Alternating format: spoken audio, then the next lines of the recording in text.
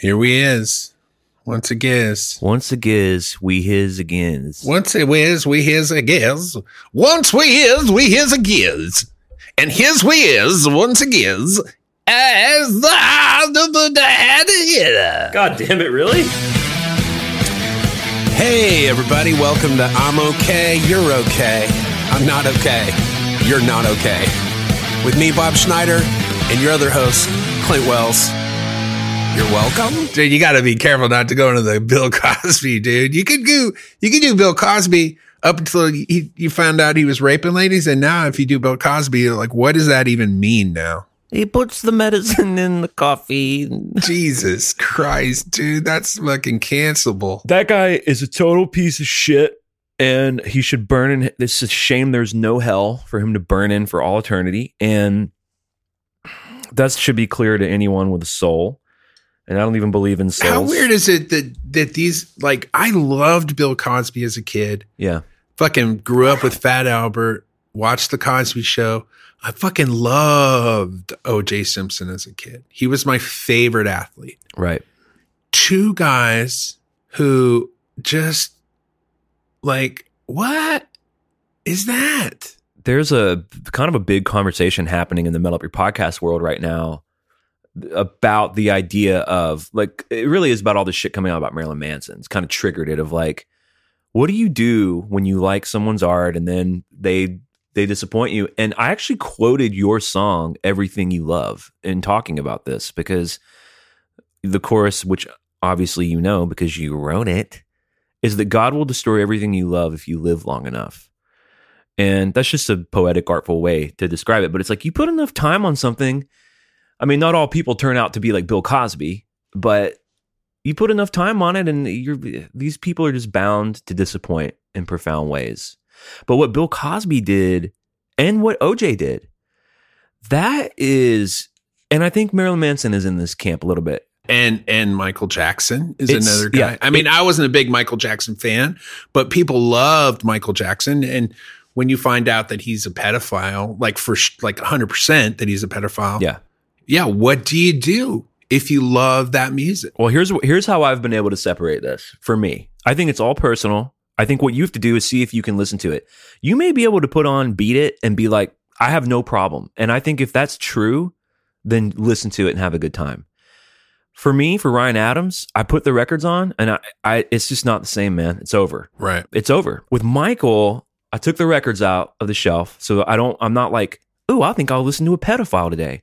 But I will occasionally hear Thriller or Billie Jean or Man in the Mirror out in the world because it's Michael fucking Jackson. And I will be like, man, these are some of the greatest songs ever written and recorded. I just can't deny it. And I let myself have those moments because in some ways, what that piece of shit did behind closed doors doesn't have anything to do with how I relate to the song that I've loved since I was a kid. And he can't have that. But I let my guiding light be how I feel. And when I hear Thriller, it brings me joy. That's it. When I hear Ryan Adams, it makes me think of the people he hurt. And so I can't enjoy it. Here's what's weird about Ryan Adams. I felt that way before I found out anything about him. Like, I would just listen to Ryan Adams and I would just think about all the people he was hurting. Mainly me. Like, hurting me with his songs. I was like, you're hurting me, motherfucker. Right. And now that I found out he was actually, like, preying on people, which, by the way, that's what everybody does. By the way, every building that you see in the world is just somebody trying to get laid. Every medical breakthrough is somebody trying to get laid. That's different than preying on people. Well, what is preying on people? Well, I mean, what is he doing? He's like, oh, you want to be on my tour? Great. So I can spend more time with you and maybe we can eventually have some sex. That's what people do. That's not drugging somebody and raping them. That's not like cornering somebody at a bar in a restroom and pulling your dick out and fucking assaulting somebody. But let's move. It's a completely different thing. I know. Let's move on. I don't like when we put more chapters in the Bob Defends Ryan Adams book. I don't like that book. I get it. I know what you mean. And I don't disagree with you, but I don't want to talk about it. I'm not defending him. The thing about him is I don't care and you care. If I found out that Tom Waits or Randy Newman was doing that, I know it's like, what do you do? It's same with like factory farming. Like if you've ever driven by a cattle lot where there's factory farming, you can see true horror on the earth. Now, can you go to Burger King and put that out of your mind and enjoy a delicious Whopper? I can sometimes. And then sometimes I'll remember, oh, this is probably factory farmed beef. And I'm helping maintain that. So I'm not going to do it. When I go to the store, do I ever buy that kind of beef? No, I only buy pasture raised beef, period. But I saw something recently where they were talking about Impossible Burger and how much better that is for the environment. And I was like, why don't I just buy Impossible meat instead of hamburger? And I think I'm going to do that from now on because it's better for the environment. So really what it is what can you put out of your mind and what can't you? Yeah. I can't put Michael Jackson out of my mind. Right. I'm never going to enjoy that music. I can't put Bill Cosby out of my mind. I'll never enjoy that. I can't put O.J. Simpson out of my mind as a murderer. I can't enjoy any of those like police. What was the thing he was in? Well, he was in those National Lampoon films. No, he was in the Naked Gun. Naked Gun. I can't enjoy it. When he shows up in Naked Gun, I'm like, it's not funny. No. This is a murderer. And but what do you think of, but okay, yeah, I agree with you. And I think that's the way people are like, what do we do? How do we separate? It's like you just have to be a big boy or a big girl and decide for yourself. What do you say to the people who are like, oh, no problem. I have no problem watching Bill Cosby or listening to Michael Jackson. That's their prerogative, like Bobby Brown said. Like when Bobby Brown said it. When Bobby Brown went into that studio where it was all white floors and ground, and him and two other dancers choreographed some moves, and we're saying, hey, bitch, it's my prerogative. As a young man watching that, I said, and when I say young, I mean like in my 20s. As a young man watching that, I said, he got the moves, boy. Here's what he did. Before he went into the studio that day, he went into a room, and the room was completely barren. It was an empty room. He got down on his hands and knees, and he said, God, I am your vessel. What do you want me to say today? And here's what God said to Bobby Brown. Hold on. Zip. Get busy. Everybody's talking all this stuff about me. Why don't they just let me live? I don't need commission. Make my own decisions. That's my motherfucking prerogative.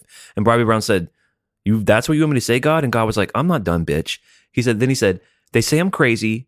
I really don't care. That's my prerogative. They say I'm nasty, but I don't give a damn. Getting girls is how I live. Some messy questions. Why am I so real? But they don't understand me. I really don't know the deal about her brother trying hard to make it right. Oh, really? He didn't know the whole story about that? No, he's trying to figure it out. Dude, he needs to hear the whole story, dude. If he doesn't know the shit about her brother, dude, what's he doing? What's he doing even lacing up his shoes and going in that studio? I do think he needs to know the full story about the brother before he starts singing a song. I mean, here's what I do know. He's got the moves, boy, for sure. But he does need to find out a little bit more information about her brother. He says, don't get me wrong. I'm really not souped. By the way, a lot of our listeners aren't 100% on hip hop lingo. They're like maybe 80, 90%. I'm 100% on hip hop lingo. Souped means when you have a meal and you don't have anything that's not soup. Right. It's just 100% soup. Your appetizer is soup. Your entree is soup. Your dessert is soup. Right. So when he's doing all those moves, when he's got the moves, boy, he needs to be souped, because if he's got anything like a piece of chicken or a piece of broccoli or I dare say a carrot, anything with, some hardness to it, he's not going to be able to move like that. Well, he has to be 100% souped. Right. And here's what I don't want anyone to misunderstand. There are things like a broccoli or a carrot in the soup, but they've been pureed into soup. Yeah. He's not just he's not just eating like chicken broth. There's vegetables and shit in there. No, yeah, of course, dude. What do you think? He's going to boil water and call that soup with a stone in it at the bottom, and then like not eat the stone, but just say I'm eating soup, and then it's like, no, that's just hot water that had a stone in it. No, come on, not Bobby Brown. Come on. Let's get real. I mean, I know. Look, he doesn't know anything about the situation with the girl's brother. No, he doesn't. I mean, he knows some about it though. He knows a little bit about the brother situation. He just doesn't know the whole story. Dude, he definitely doesn't know the whole. If he knew the whole story, he wouldn't even have laced up his shoes. He wouldn't have gotten souped. He would have probably eaten a piece of bread. Actually, you know what? I've gotten it wrong. He I'm going back to the source material here. He literally says, I really don't know the deal about her brother. So he doesn't know shit about the brother. No, dude. Look, he heard something. He heard somebody mention like, hey, you do know the deal about her brother, right? He heard he heard a little scuttlebutt. Like, yeah, well, somebody brought it up and he was like, what? Yeah, he wasn't happy when they brought it up. The first thing he said when he heard about it, he said, I didn't even know she had a brother. That was the first thing he said when he heard about that. Oh, okay. Well, that makes sense. And then the guy telling him said, well, it sounds like you guys have a lot to talk about. And he was like, yeah, you're goddamn right, we do. So he's basically getting ready to chat with her. But before they chat, he wants to make sure that she knows that, whatever he does, it's, MP. Well, he says he doesn't need commission. He makes his own decisions. And, that's not a bad philosophy to get behind. He says later in the song, yo, Teddy, kick it like this. Oh, no, I can do what I want to do. Me and you together. And who's Teddy? Is that Teddy Roosevelt? It might be. Is he talking to Teddy Roosevelt or Teddy Ruxpin? Was Roosevelt still alive in the 80s? Absolutely. How long did he live? Let's look in the Wikipedia. Oh yeah, he's still alive. Yeah. Teddy Roosevelt is still alive. He actually just got his COVID vaccine. That's how old he is. Well, when I read the lyrics of the song, I feel bad because everyone's talking about him and they won't just let him live. And I'm like, yeah, that's a bummer. I'm like, Bobby, I'll let you live. I'm not talking about you. I mean, I am today, but frankly, you brought it up. And you brought it up, and so now I'm talking about it. Dude, if you had a time machine, I know a lot of people would choose a lot of different things, but would you just go back in time and tell Bobby, hey man, I'm cool with that. Letting you live. I'm cool with your strange relationships. Would that be your first stop? 1980? What year was that? 83, 4, 5, 7, 8, 9? I don't know. The details are lost to time, as most things are. But some people would go back and kill baby Hitler. Some people go back and do a little stop and chat with JC, Jesus Christ. Yeah, you're familiar with him. And some people would go back and, visit their parents when their parents were children. People would do a lot of things. It's 88. You actually nailed it, baby. On the album, Don't Be Cruel. I would go back to 88 and be like, Bobby, listen to me. You were spending too much time defending your right to make your own decisions. I want to free you up from that because you need to put more energy into figuring out what the fucking deal is with her brother. Right. And I've released you. I'm setting you free from having to defend yourself. Right. About your strange relationships. Right. He right. Then he's writing a whole different song. Then instead of My Prerogative at the top of the charts, here's the next hit song from Bobby Brown. I know what's up with her fucking brother now. Oh yeah, he right. And it's a global smash. He right. Speaking of global smashes, we wanted to talk about your album, and I definitely want to talk about it. So it seems like you feel pretty good about what happened with it, which is, does that always happen? No. I feel like it happened on the last record. I feel like I felt pretty good about Blood and Bones. But what happens with all the records, they're just like kids. You push them out into the world. You're real happy with them when they're babies. And then as you get to know them, as you get to find out who they are, you get to know them a little better. You realize, oh, this baby's not as... my first baby was Lonely Land. And that kid grew up, great kid. Some of my other records, problem. Smokers, drug abuse, some of them didn't have the moves, boy. Let's go down the list. I'm good now. Pretty good. Mostly good. That's the thing. So here's the deal. So every record, this always happens. There's good songs and then there's songs that aren't so good. What I've always tried to do with all my records is make sure every song on the record's good. Now, the only record I feel like that there's two records where I don't think that's the case. One's called Burden of Proof. And the reason I don't think all the songs are great on that record is because I had a criteria, which was they all had to have string arrangements. So I had some songs that weren't that great, but they had string arrangements. So they went on the record. And I found out, oh, that's a bad idea. Now, are some of those songs some of my fans' favorite songs? Yeah. But just as a songwriter, I know they're not that great. So I'm not crazy about them. The other record that had the same sort of thing was a record called The Californian, which really what we wanted to do is we wanted to record a live record of what the band sounded like at that time, because Billy Harvey was about to leave the band. I wanted to record that band, Rafael Gallo on drums, the rest of the guys, Bruce Hughes, whoever else was fucking in the band at the time. Anyways, and same thing with that record. We did all the songs that kind of showcased the band. We didn't necessarily record the best songs. We just recorded the ones where the band sounded the best. What I've done on all my other records is recorded my favorite songs that I had at that point. And so to a greater or lesser degree, all the other records are mostly filled with good songs. Now, there are, even on like Lovely Creatures, which is a great record, there's 2 or 3 songs that aren't good. I wouldn't put them on if I recorded the record again. With the exception of Lonely Land, where I would re-record every song on there, and I would still play any of those songs today at any show. I think they all hold up. I feel like this record as a whole,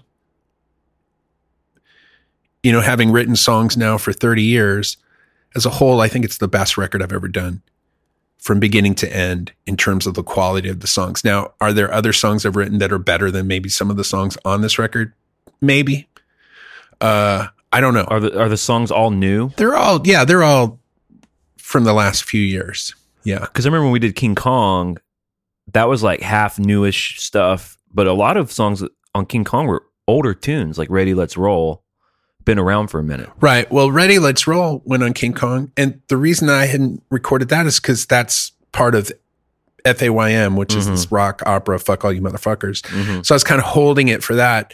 And it finally got to the point where it's like, I don't know when that's going to come out. So why don't I just use this song? I play it all the time. It's one of my favorite songs. It's one of my favorite live songs. I want to put it on a record so that people can have it, so they can listen to it. So that's why it finally went on that record. But yeah, this song, most of the songs that are on this record were all written in 2018. Oh, really? Yeah. Now there are a few songs. There's The World Turns Blue. I think I wrote that 2015.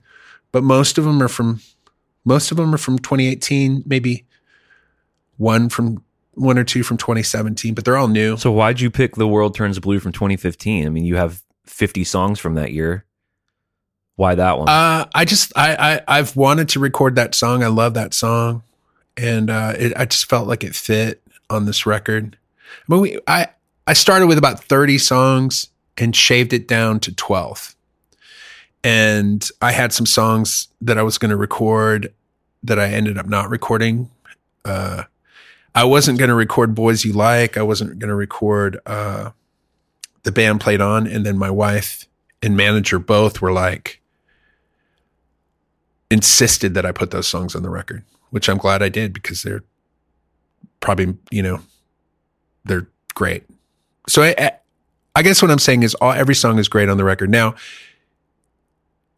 the difference, the big difference on this record is that there was a lot more, like normally you would have flown into Austin to play on this record. You would have done it at the studio, at Dwight Baker's studio. We didn't do that this time because of, I don't know if you've been keeping track, but we in that pandemic, brah. So you did it at home, which was cool. But that also was like a little kind of back and forth where you would do some, normally you'd be in the studio and you'd go down, down, down, down, and we'd be like, perfect. Or you'd go down, down, down, down, and we'd be like, not perfect. And then you'd go down, down, down, down, and we go, that's it. So we had to do a little back and forth, but we got it. And dude, the solos that you put in there, the playing that you did was phenomenal. Like you have a solo on Montgomery, which is on King Kong, which I'm going to say top 5 rock solos of all time. It's up there with David Gilmour's whatever song he did on fucking some Pink Floyd album. That's definitely my best recorded solo of my entire career, for sure. Come around.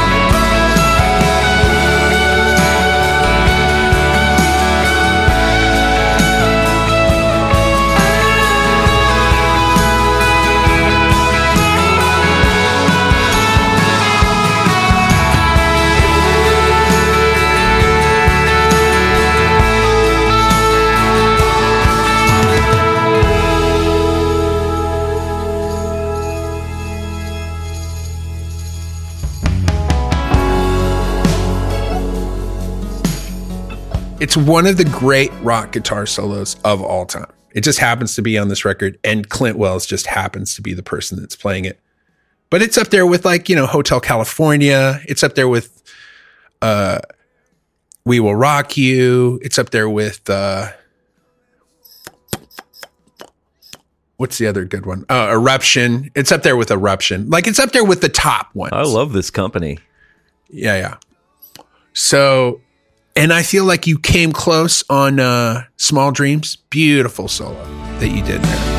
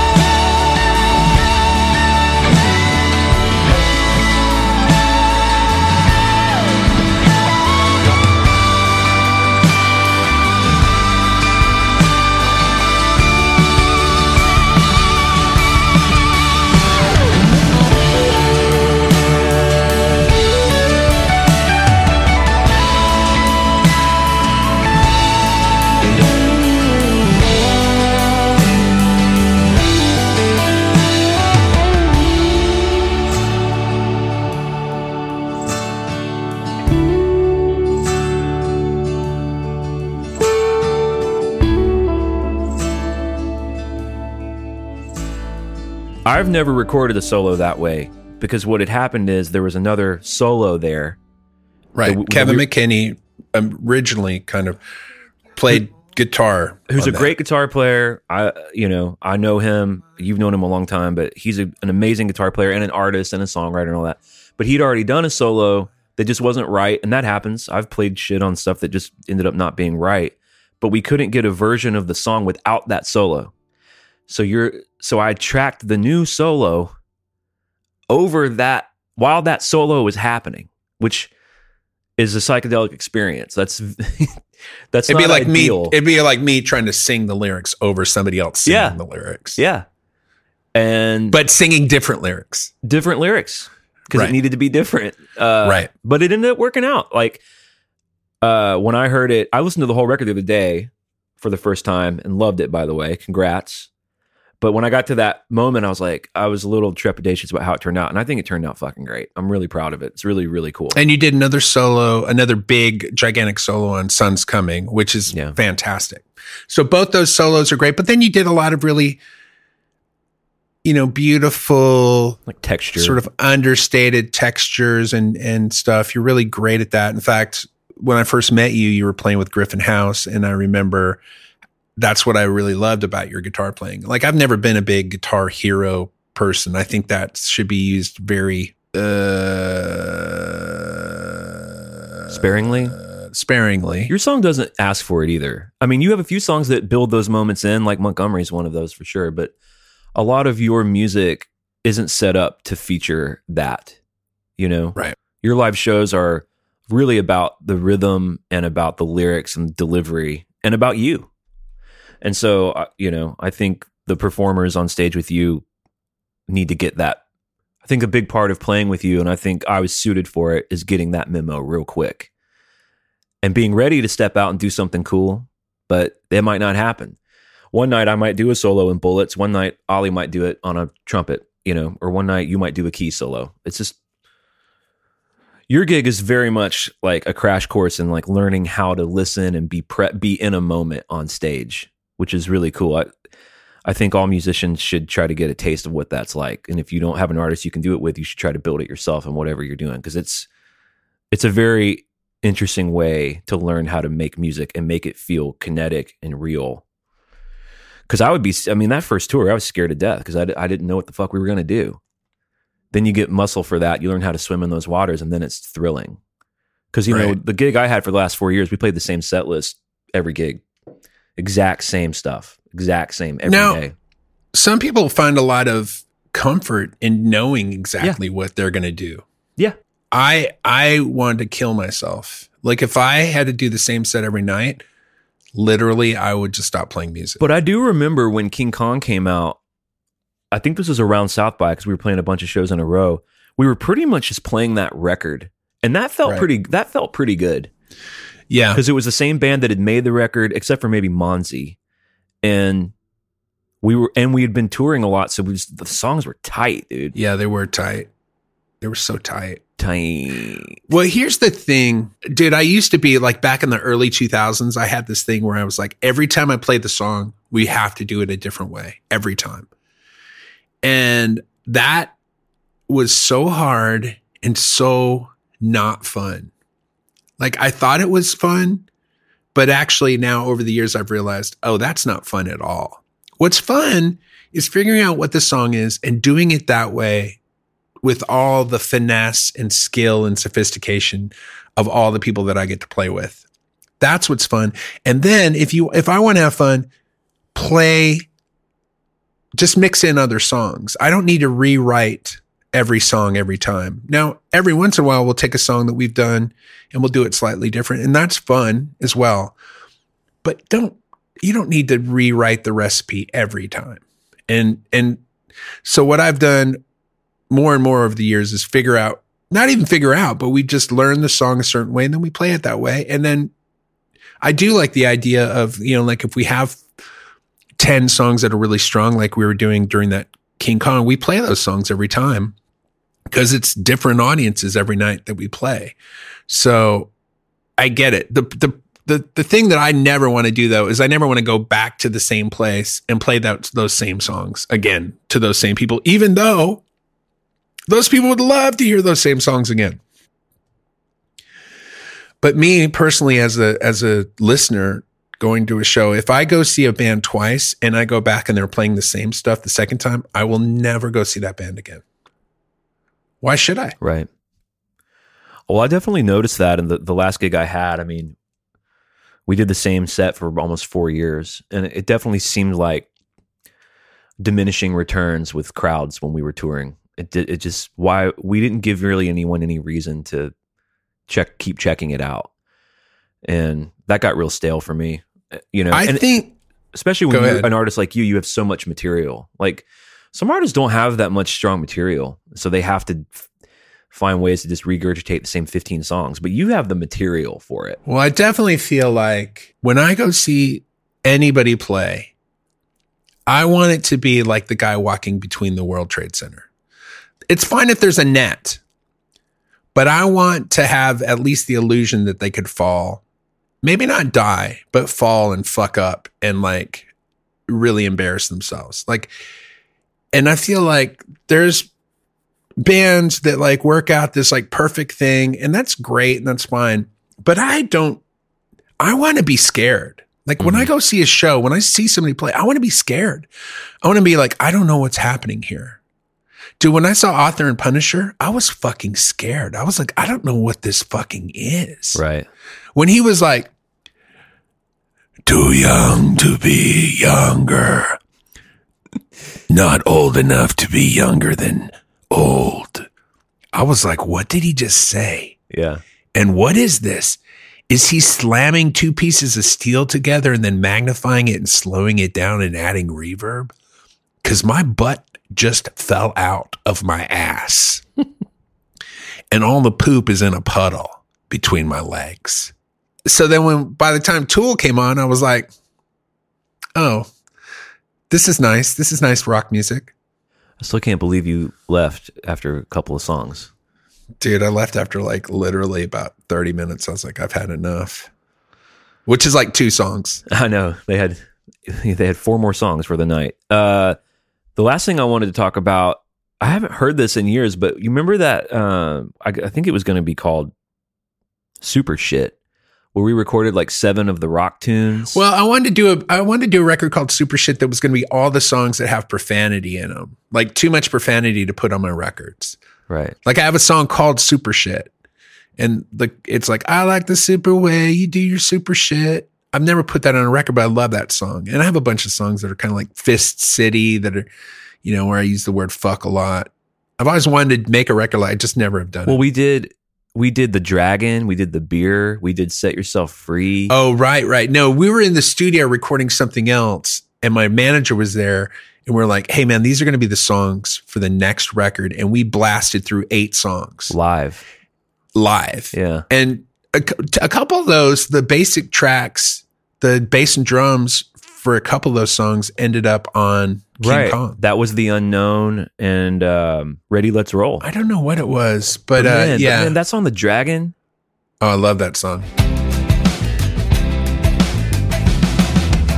We're all trapped with the president said, wake up your big sleepy head, let's go.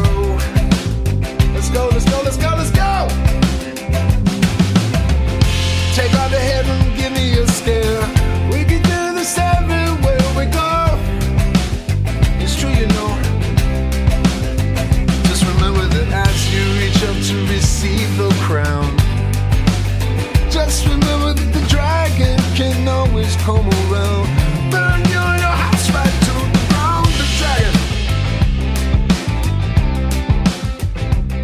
When was the last time you played The Dragon? That song is fucking killer. I've played it a couple times on my live stream. I made a track for it because the original song, the demo was horrible. So I made a new one. And I love that song. It's such a great idea. Well, here's what we'll say at the end here. Don't worry about IOK Patreon. We're doing okay, baby.